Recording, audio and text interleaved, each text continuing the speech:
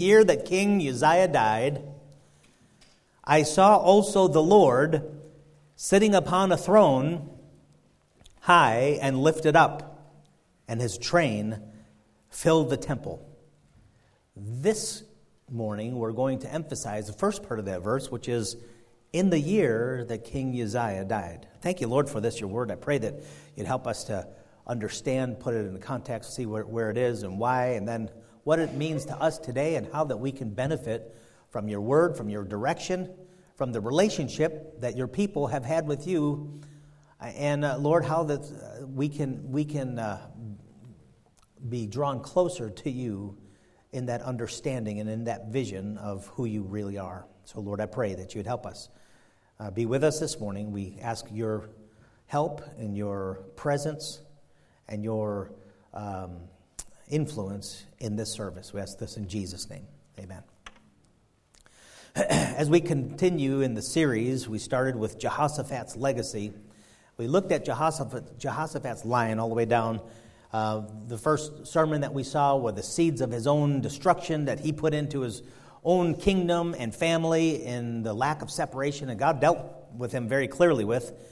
And then the next week we saw when little Joash was put on the throne. He was hidden from the wicked queen for so many years, and then at a young age, at 7, he was put on the throne. And the reason why that victory took place was because of the treasures, the trophies of David that he stocked the house of God with, and in the trophy case of all the shields and the swords of David. That was a sermon that we looked at, and then we looked at our own trophy case. The next week we saw the sermon called Training Wheels, and that was when Joash was going along with Jehoiada and had the props and had the outside help. He was fine, and those training wheels were fine. Everything was fine until they took the training wheels off, and then just went into disarray. And then we looked at cutting your losses. The next king that came along and did some bonehead things, and God rebuked him for it. And he says, well, man, I've already spent a lot. What do I do? And he says, wait, it's just cut your losses and start doing right. Just stop going in the wrong direction. If you're in a hole, just stop digging. And that's what God really told him to do. Stop digging. And so let's go in the right direction. And he did, actually, there. But then we saw how that he messed up and that how he was actually against the man of God that had that confrontation, and we talked about agreeing with the government, as he said, "Hey, wait a minute, are you speaking the king's counsel? Are you saying the same thing that we're saying here in the government?" And of course, we looked at where that applies to us today, whether we agree with the government or not, depending on God's laws. Last week, we looked at Uzziah. This is the great-grandson, I guess, of Jehoshaphat. And the title of the message was Till He Was Strong. He was helped marvelously until he was strong, until he rose to the place where there was some accomplishments and some strength and some wisdom that God had given him and some blessings. And then when he was strong, he became proud. Oh, my goodness. We looked at the life and the deeds of King Uzziah. For the most part of his life, a great king, did some great things. A clear warning was mined from the field of Uzziah's lifespan. The warning of growing independent of God, sufficient of ourselves, proud and haughty in our own efforts, and finally he became presumptuous upon God as he drifted away from his dependence upon God and was judged severely, ended up with leprosy. And that's where we ended up in his life last week. Now, this morning, we're looking into the event that brought the prophet Isaiah to the vision and to the exposure to God that he had, that we just read about in Isaiah chapter 6. And it was because of King Uzziah's death.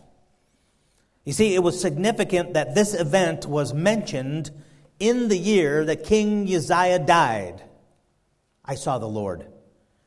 It was significant that the event of Uzziah's death was mentioned to introduce Isaiah's vision of God in the year that King Uzziah died. I saw. Hands down, the real message and the impact of Isaiah's text is what he saw. He saw the Lord, his vision of God, God's majesty and his holiness and his contrast to the society and to the familiarity of Isaiah's own soul's exposure to sin. And that entire experience that he had with facing the Lord. But even before we venture into a clear display of God and that the passage affords us, the question is, how did Isaiah get into a clear display of God that the passage affords us? How did Isaiah get here? What brought him to see God, to realize God, to this exposure of the Lord? And that's what we zero in on today, the catastrophe that brought him to the Lord. And it was a catastrophe. For some 52 years, Uzziah was on the throne, and like I said, for the most part of that, just wonderful, and was with the Lord and did some great things. God used him to do some great things. But then, in his failure at the end, and being struck with leprosy, being judged of God, brought him to question, brought him to a crisis in his life. It's a shame that sometimes the only way that we learn to turn to God is in a catastrophe. I'm sorry to say that's sometimes the way it is. As long as all things are going well, no need.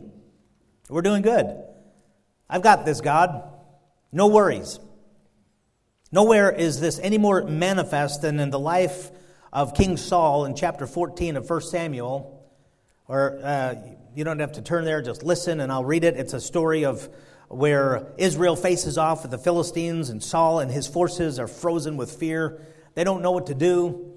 So King Saul, who had a smattering of righteousness, a veneer of righteousness, he goes to God and he asks God what to do, and God is not freely communicating with him at that point of his life because of his disobedience and his rebellions and stubbornness, his foolishness.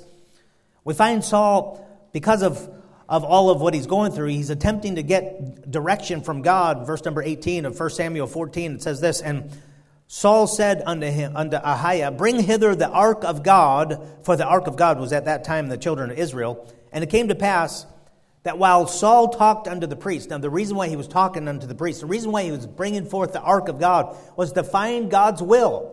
We're in a mess, God. We need to know what to do, and we don't know what to do. And so he's wanting to inquire of God. So while he's talking to the priest, that the noise that was in the host of the Philistines went on and increased. You see what was taking place here. We won't get into the story, but Jonathan was used of God to do some great things, and God was blessing, and the battle was turning, and they're actually going into victory. And so he hears of this. While he's talking to the priest and saying, "Hey, bring the ark. We need to find out what God wants us to do." And while he talked, he hears this noise, and the Bible says, "And Saul said unto the priest, Withdraw thine hand." Hey, we don't need that anymore. You know what? We've got victory here. Forget it. Forget about talking to God. Verse number 20, "And Saul and all the people that were with him assembled themselves, and they came to the battle," and it goes on in that story. He said, "Hey, we don't need God anymore. You know what? I thought I needed God, but I've got this. I've got it covered." Saul sought God till he figured that he had this covered, and then he quickly dropped this dependence on God thing. What a shame that we mirror this independence from God, but we do.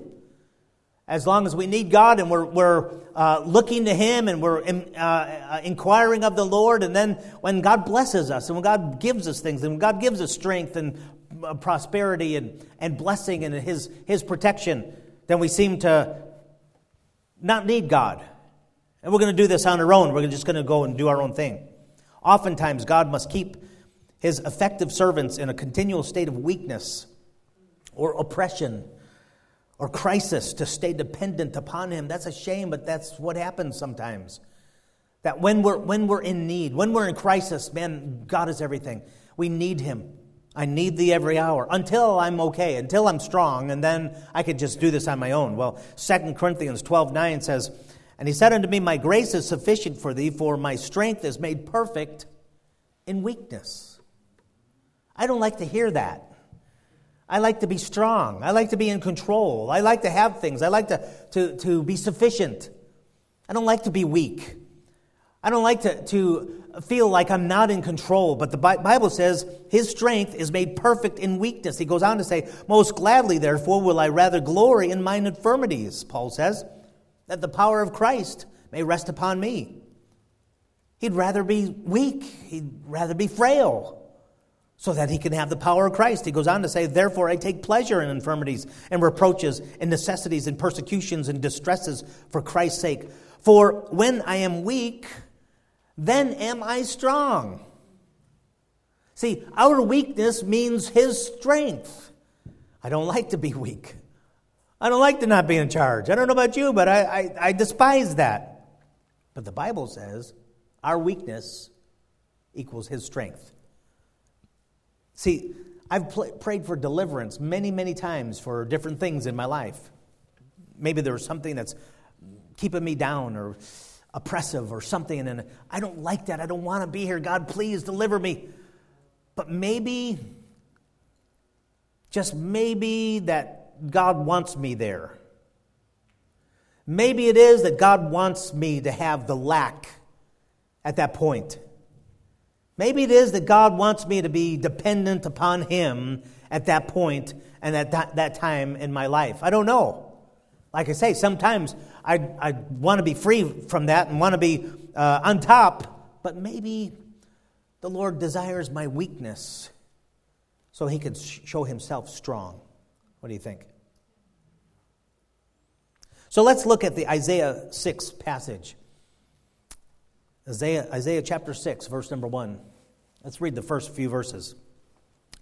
In the year that King Uzziah died, again, like I say, that's significant, folks. God had to remove some things, some false strengths and everything, so that he could be shown. In the year that King Uzziah died, I saw also the Lord sitting upon a throne, high and lifted up, and his train filled the temple. Above it stood the seraphims. Each one had 6 wings. With twain he covered his face. With twain he covered his feet. With twain he did fly. And one cried unto another and said, Holy, holy, holy is the Lord of hosts. The whole earth is full of his glory. And the post of the door moved at the voice of him that cried, and the house was filled with smoke. Then said I, Woe is me! For I am undone, because I am a man of unclean lips, and I dwell in the midst of a people of unclean lips, for mine eyes have seen the King, the Lord of hosts. Goodness, what a reaction to his exposure to God. See, Isaiah's ministry, that prophet Isaiah, that ministry began back, although only for a short time, he began under Uzziah's reign. Isaiah chapter 1, verse number 1 says, The vision of Isaiah, the son of Amos, which he saw concerning Judah and Jerusalem in the days of Uzziah, Jotham, Ahaz, Hezekiah, kings of Judah. Now he was long standing and went through many generations of kings, but he started under King Uzziah. Uzziah was struck with leprosy. You know that story. Last week we went over this. When he became proud, when he said, hey, listen, I've got this, I don't need God, and he was going to just go ahead and presume to offer some things, and he was out of place, he was doing what he shouldn't do, and he said, hey, listen, God's going to play by my rules. No, God doesn't play by my rules. God had to strike him down, and it was an awful demise. It was an awful judgment. Leprosy, as a person is infected with leprosy and they become deformed, and they're actually parts of their body fall off because they have no nerve endings any longer at their extremities. It's just an awful, miserable death.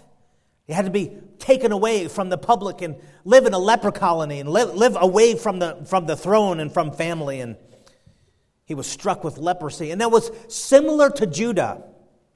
Similar to Israel, the nation. Isaiah chapter 1, verse number 4. This is what the nation of Israel was going through. God evaluates them as a sinful nation, a people laden with iniquity, a seed of evildoers, children that are corrupters. They have forsaken the Lord. They have provoked the Holy One of Israel unto anger. They are gone away backward. Why should you be stricken any more? You will revolt more and more. The whole head is sick, the whole heart faint. From the sole of the foot even unto the head, there is no soundness in it, but wounds and bruises and putrefying sores. Folks, this is what he's describing Israel. Oh no, not the way it looked like on the newscasts or the headlines on the newspapers in the cities and in the nation. No. This was what God saw Israel to be like. This was the spiritual condition. He says they're stricken and their head is sick and their whole heart is affected and there's no soundness in the flesh. Wounds and bruises and putrefying sores. Goes on to say they have not been closed, neither bound up, neither mollified with ointment. That's the look of a leper. You see, the nation of Israel was struck with a spiritual leprosy, a judgment of God, just like Uzziah was struck with it. Struck with leprosy also for the same reasons. They were blessed, they were strengthened, they were fortified, but then they became proud and independent of God and thankless. They didn't recognize God any longer. And God says, no, those blessings were blessings I gave you, and you can no longer have, and he removed, he yanked them. And they were in the very condition that King Uzziah was, a leper. And you see, in Isaiah's life, there was calamity. Uzziah's good reign of 52 years plus of blessings and prosperity and divine protection ended badly in judgment. And when that happened, when you have a leader, a ruler, especially somebody that's good and that's doing well and that's honoring God and the nation is being blessed and it's like, yes, he's a good leader and things are going well and it's like, great, everything's on top. But then God judges him. And there must have been this attitude, not just that Isaiah had, but the entire nation. Oh no! What's going on here? What now? Stability is gone. Strength is gone. Protection is gone. And the nation went into chastisement, the entire nation altogether.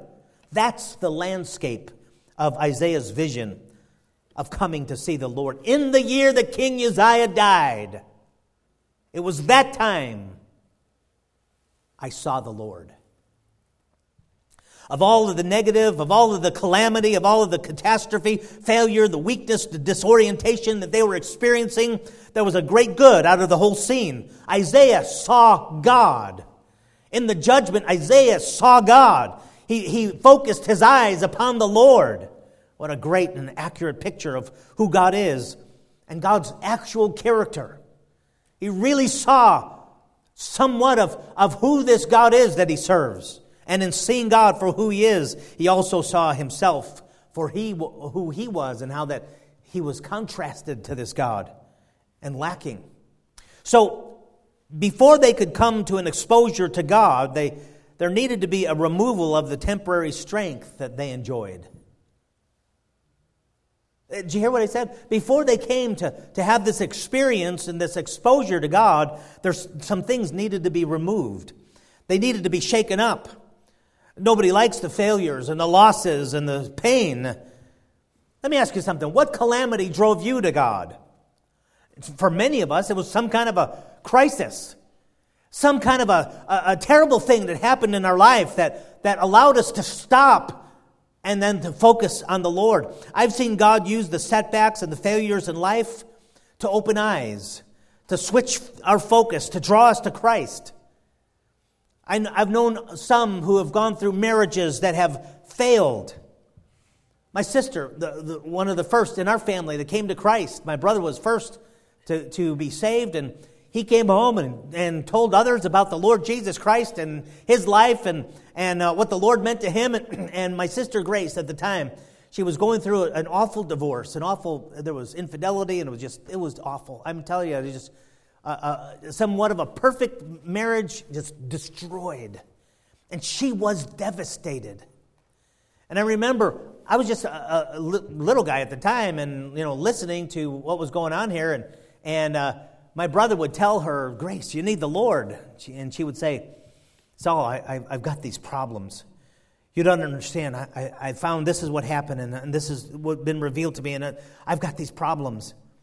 And my brother would say, Grace, you need the Lord. And she'd say, no, you don't understand. I have these problems. This is what's taking place, and this is devastating, and I don't know what to do, and I don't know what I'm going to do. Grace, you need the Lord. And I remember her finally getting frustrated and saying, Saul, I've got real problems here, okay? I've got real problems. You know what? She needed the Lord. She didn't know it then, but she needed the Lord. Finally, when all resources were exhausted, she came to the Lord. And I remember that Sunday, we were in a church like this, and she was probably about halfway back where Brother Richard is here, and she was in that service, and conviction began to just really, just work on her, and it was invitation time, and the preacher got down here, and he was saying, listen, what you need to do is you need to come to Christ. And about that time, she just got out in the aisle and started hoofing. I mean, she was coming down, and the preacher saw what was coming. He's putting out his hands, going to shake her, and she says, and she's just all over him, just everything, makeup, everything, just everywhere, and she bawled like a baby. You know what? That morning she came to Christ. And after that, you'd ask her, hey, Grace, tell me what this... And she would say, I was blind, but now I see. I needed the Lord the whole time. I needed the Lord. And you know what? It was Christ that brought her there. Like I say, it's a shame that sometimes it's a crisis. It's something that happens wrong, that will bring us to the place to where we look to God. For some, it's marriages. For some, it's a loss of health. Maybe you'll hear that awful determination in the doctor's office, and he pronounces some kind of a disease or terminal situation where there's nowhere else you can go to and nothing else you can do but to go to the great physician. And I've seen some come to Christ that way, or even death. And some have died, and the pain and the grief of loss will bring a person to go to the only one that can help. Or when a person's facing death. Now, everybody doesn't know when their time is, and sometimes it's a slow death, and sometimes there's an accident or a heart attack, and it's gone and immediately. But if that death is lingering, then the person that is on death's row will come to understand their frailty and their moment in time, and there's an eternity that's staring them in the face, and they'll come to Christ. Sometimes there's those things that will bring a person to looking to the Lord. I remember the first person ever saved here at Woodland Valley Baptist Church. It's a man named Clyde. Clyde Fox, he and his wife Betty came. They were the first two people ever came to Woodland Valley Baptist Church. We were preaching. I was just preaching to my family for weeks on end. This was the truth. At the beginning, just me and my family, knocking doors and telling people, hey, that's radio spots and advertisements and everything, expecting great crowds. And it was just me and my family. 2 kids at the time, so there's us 4, no more, and that's it. And I started working with a family, a gal that she was a CNA like myself, certified nurse's assistant, and working in a nursing home. And it was a graveyard shift. They used us to move the bodies because in the night, the old people, if they don't move themselves, then they need to actually move their bodies every 3-4 hours so they don't get bed sores, that kind of thing. So they needed men to work. So anyway, so here I am. I'm working and wondering what in the world did God bring me to Washington for? Here working, and nobody comes to church and whatever. The first family that ever came was a person that they put me with. It was Betty. It was Clyde's wife, and was working with her. Got to know her family, and they were here from Eastern Washington, and they came to Eastern Washington to Western Washington because Clyde lost his sight. 27 years old, as a diabetic. He wasn't taking care of himself, whatever, and he lost his sight. I mean, from having sight to stone cold blind at 27, he would be the rest of his life. And so they needed to teach him how to live. He needed to learn Braille. how to work with a dog and different things. And so he was here going through that training and going through that schooling, and that's why they were here on this side. Well, they didn't know anybody here, and so we became friends. My family and I, we had small kids. They had kids about the same age. We became friends, invited them to come to church. They actually came.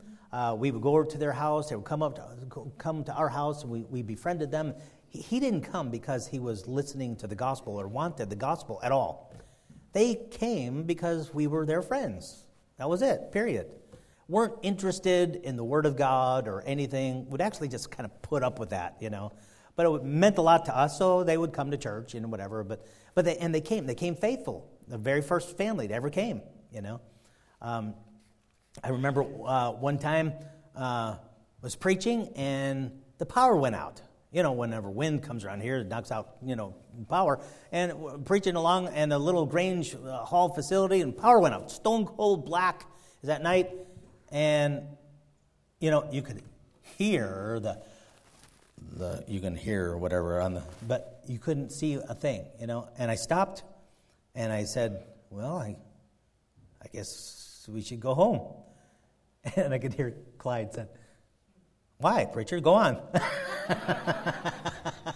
I said, okay, I remember the message, and so I just went ahead and preached it without reading it. But anyway, so Clyde and Betty came, and not getting into their salvation when he finally got saved. It was the neatest thing in the whole world. It was wonderful. It was absolutely wonderful. He came to know Christ, and like I say, the reason why he ever got saved, not because he was searching, or not because he wanted to hear us, not because because we were his friends. We befriended him, and he came for us. And it was wonderful to see him get saved. And then they came to church because they loved the Lord, And then they learned and they grew, and it was just wonderful to see the growth there and everything else. And I remember, before they moved back, I remember one thing he said.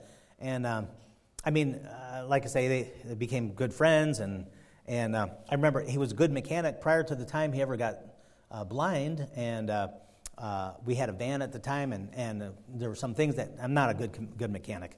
I'm not exactly sure where to put the gas almost, but that's about me. But anyway, but he was a good mechanic, and so he came over to help one night work on the van, and he knew what he was doing. I didn't, but I could hold a light, which didn't mean anything to him,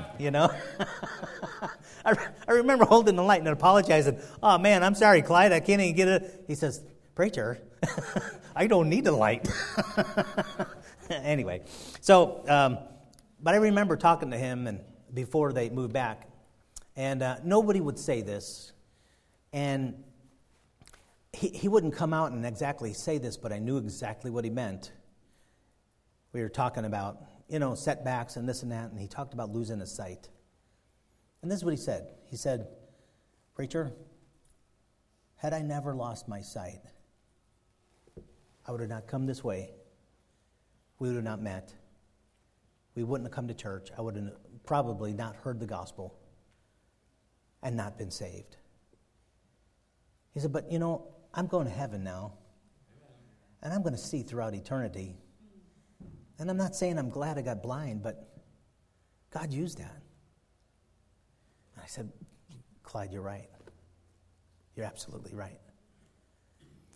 Folks, sometimes God uses calamity. Sometimes God uses setbacks, things that we're not looking forward to. We don't welcome, but it brings us to look to him.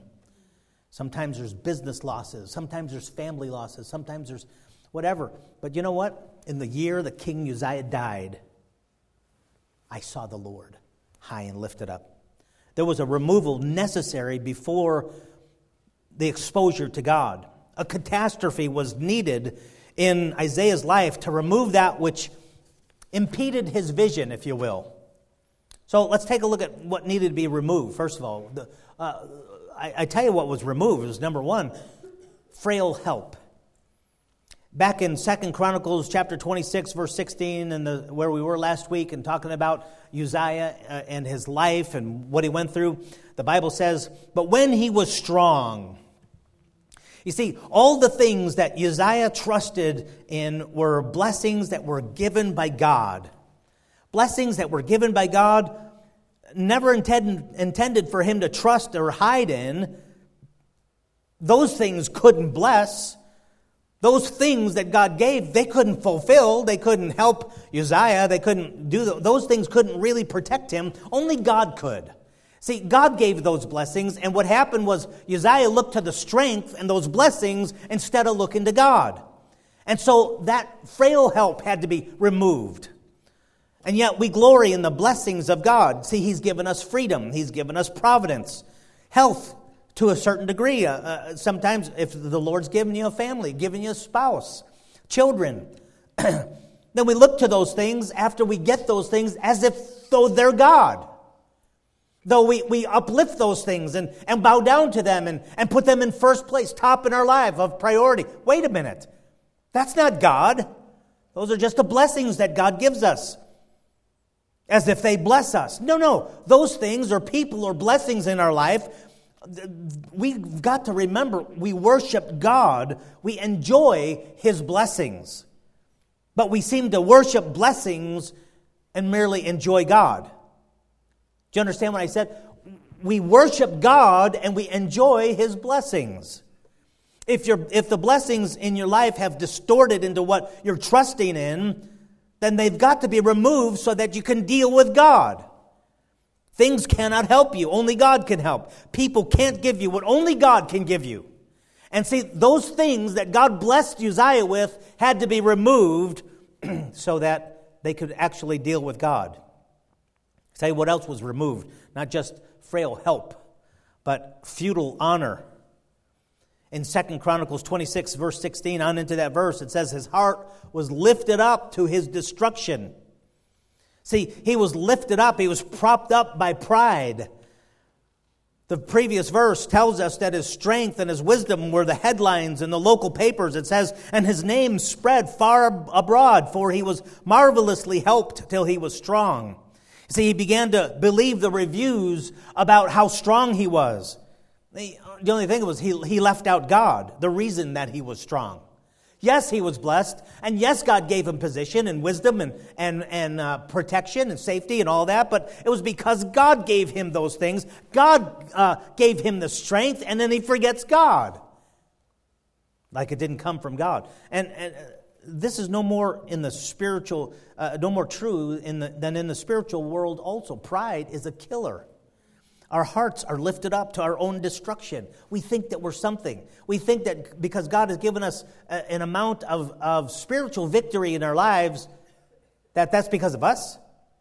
That's because of what we do.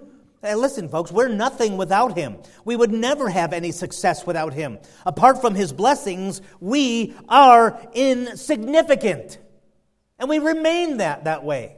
Not a one of us have anything to boast of. But we tend to boast. That's feudal honor. And I tell you what else was removed was false health. You see, that the life of Uzziah in 2 Chronicles 26:19, it says the leprosy rose up in his forehead. You know the story and how it happened. So Uzziah was strong and wealthy and firm and healthy. No. He was only sustained by the Lord's goodness. Let me ask you, you think you're healthy today? You think you're strong, you're whole? See, folks, we are only one heartbeat away from meeting God. And that's it. God has given you the breath that you have, and once He takes that away, that's it. Nothing. This week you may hear that dreaded diagnosis. This week, you might have a stroke. Before you go to bed tonight, you might lose your mental capacity. Some parents think that might happen just about any day, you know. But folks, you and I are blessed by God and granted another day of health, another day of light, another day of life, only by His goodness. It's the Lord that comes from, that we get that blessing from. Everyone loses health eventually. But we pursue it like we're going to win. Like we're actually going to, be healthy so we can be healthy the rest of eternity here. It doesn't work. but we're trying. Everybody tries that, But like I say, we almost, like we're going to somehow grasp permanent health. No, folks. The truth is, everybody loses health eventually. Well, that's discouraging. Thanks, preacher. Really needed that today. Well, yeah, I guess you do. I do. Death wins every time. I'm looking to a lot of losers here. You're all going to lose to death. And I'm going to lose to death. But death wins every time. So don't think that the health that you enjoy is eternal or a right that you must be awarded. No, it's a temporary blessing of God until He removes it, until He says that's enough. And then we don't have it. And by the way, why is it, let me ask you something, and truly, folks, why is it that if a child dies, it's an affront to a loving God? Like it's God's fault. Let me ask you something. What is anyone guaranteed? How many years are you guaranteed? No, actually, God was maybe gracious to give 4 years to a child or 8 years of life or whatever it is. And if children are truly of the kingdom of God, as Jesus said, which they are, then they go on to an eternal reward. Isn't that a wonderful thing? Let me ask you something. Are you guaranteed 20 years? Some of you are counting up. I'm 17, so I got 3. No, really. Are you guaranteed to live till you're 20? Then if somebody dies at 25, then men become bitter for the cruelty of God, like we were guaranteed to live 30 years? Who guaranteed that? Where do we see that? Where's the contract that says, no, you have 30 years. It's a right to live 30 years. I remember when I was a kid hearing that people died when they were 50, and others talked about them like, oh, they were so young. And I'd say, 50? Are you kidding? They were ancient. Don't laugh. It's not like that anymore. I'm telling you, I'm 59, and I'm on grace right now, I hear about somebody dying at 80, and I think, oh, what a young person. Boy, it changes your perspective, doesn't it? I've met folks who vowed that they'd never set foot in a church again because of how much of a monster that God was in taking Grandma. So how old was Grandma? She was 98, but she died in her sleep, suddenly. I'd say that's pretty good, I don't know. The truth is that we face death due to the consequences of our own choices. You say, what are you talking about? Well, the Bible says in Romans chapter 5, verse number 12. You want to know where death comes from? Wherefore, as by one man, that's Adam, talking about our father, our ancestor, our head, wherefore, as by one man sin entered into the world, and death by sin. And so death passed upon all men, for that all have sinned. If you want to prove the Bible true, just look at that verse. Everybody dies. All have sinned and all die. That's what the Bible says. Everybody dies because of sin. Hey, we brought this upon our own head. Father Adam was warned. Read the text. You can see how God said, don't eat of this, because if you do, if you disobey, if you rebel, then you will die. You will surely die. And ever since, this is a testament to the validity of God's promise. You sin, you'll surely die. And not only did he sin, but I sinned by nature and I sinned by choice because I'm a sinner also. And just like what God said, but hey, we got to quit blaming God.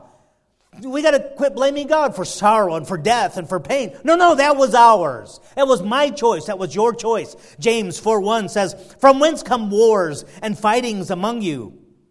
Come they not hence, even of your lust, that war in your members?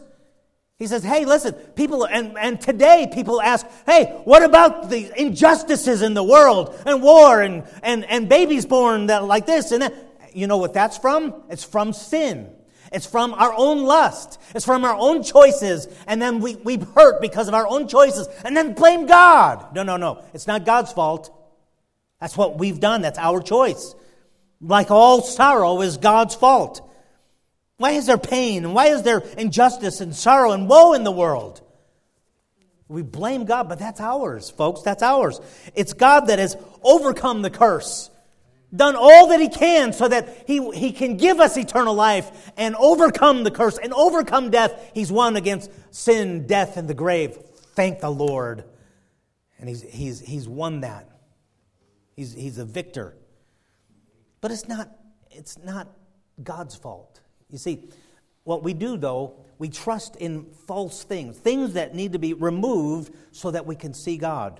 The things that needed to be removed were frail health and frail help and futile honor.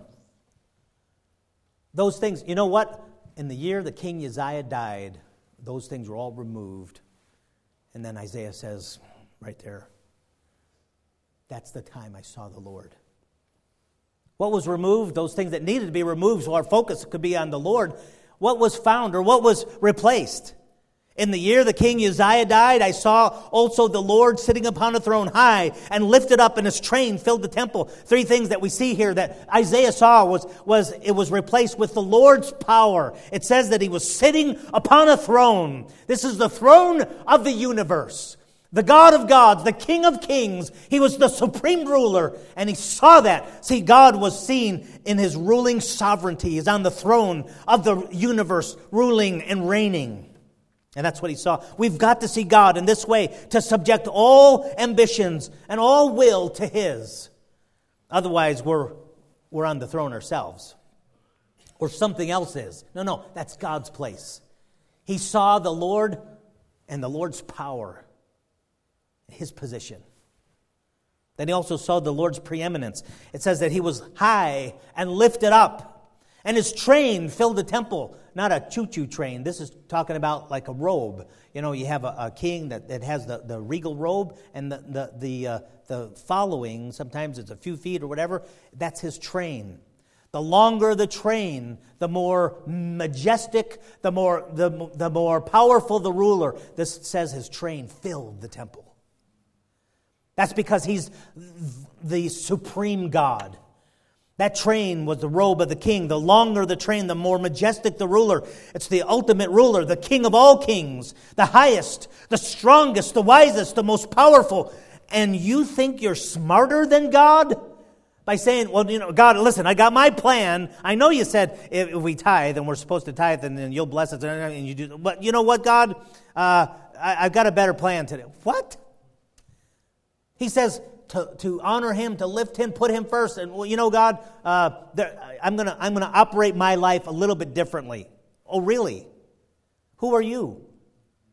Little nothing. And here's the one who sits on the throne of the universe, high and lifted up, and His train filled the temple. When we get a hold, when we understand who God is, then that will help us to see the Lord's prominence and preeminence. And then he saw the Lord's purity. This is what he saw. This God, as the angels before Him, who are covering their face and their feet because of the holiness that they were before, and they were ashamed to come into His presence because of His purity and His brightness and His holiness. And what the angels cried out was, holy, holy, holy is the Lord. He's known for His holiness. God is holy, apart from sin, above sin. And because of that, we are to be separated from sin also. Be ye holy, for I am holy, the Lord says. That's the continual battle that believers face, is to be like God in that way, because we're surrounded by, just as Isaiah said, oh man, then I looked at myself. I saw me in God's presence, in His holiness. And a man of unclean lips, surrounded by unclean people and in filth. And that's where he was. It's when we see just how holy He is that it's contrasted to our sinfulness. But folks, I'm telling you, we don't get a picture of who God is if we're focused on the temporary. If we're focused on what we have. That's why I like that verse, and it's a verse that we use for funerals. But boy, does it apply. Ecclesiastes chapter 7, verse number 2, it says, It's better to go to the house of mourning than to the house of feasting. For that is the end of all men, and the living will lay it to his heart. He says, you know what? It's better to go to a funeral than it is to a party. You know why? It's better for you and I. Because it puts us in our place. It helps us to see that we're here and we're gone. We're frail. This, what we have, is not permanent. This is what we enjoy and what surrounds us and what takes our focus and our attention and everything that we have. Hey, it's here and it's gone. And you can't hang on to it. The living should lay that to heart. Folks, when we are in His presence, then we see who God is. And those other things have got to be taken away, removed first, so that we can see the Lord high and lifted up. Every head bowed, nobody looking for just a moment.